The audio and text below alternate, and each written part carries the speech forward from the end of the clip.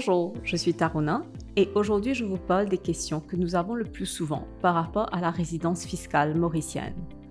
Alors, comment devenir résident fiscal à Maurice? La loi ne prévoit pas un nombre minimum de jours par an pour vivre à Maurice en vertu d'une occupation permit ou un permis de résidence.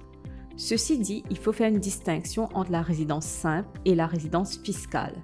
Obtenir un permis de résident ne veut pas dire que vous devenez résident fiscal à Maurice.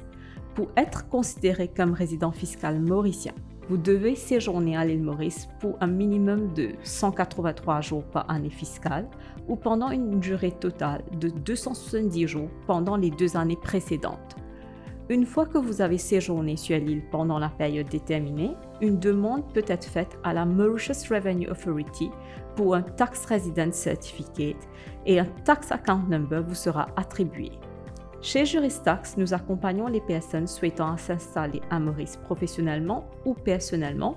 Nous les avisons selon leurs besoins d'optimisation fiscale ou planification successorale sur la structure pour faire la détention de leurs biens.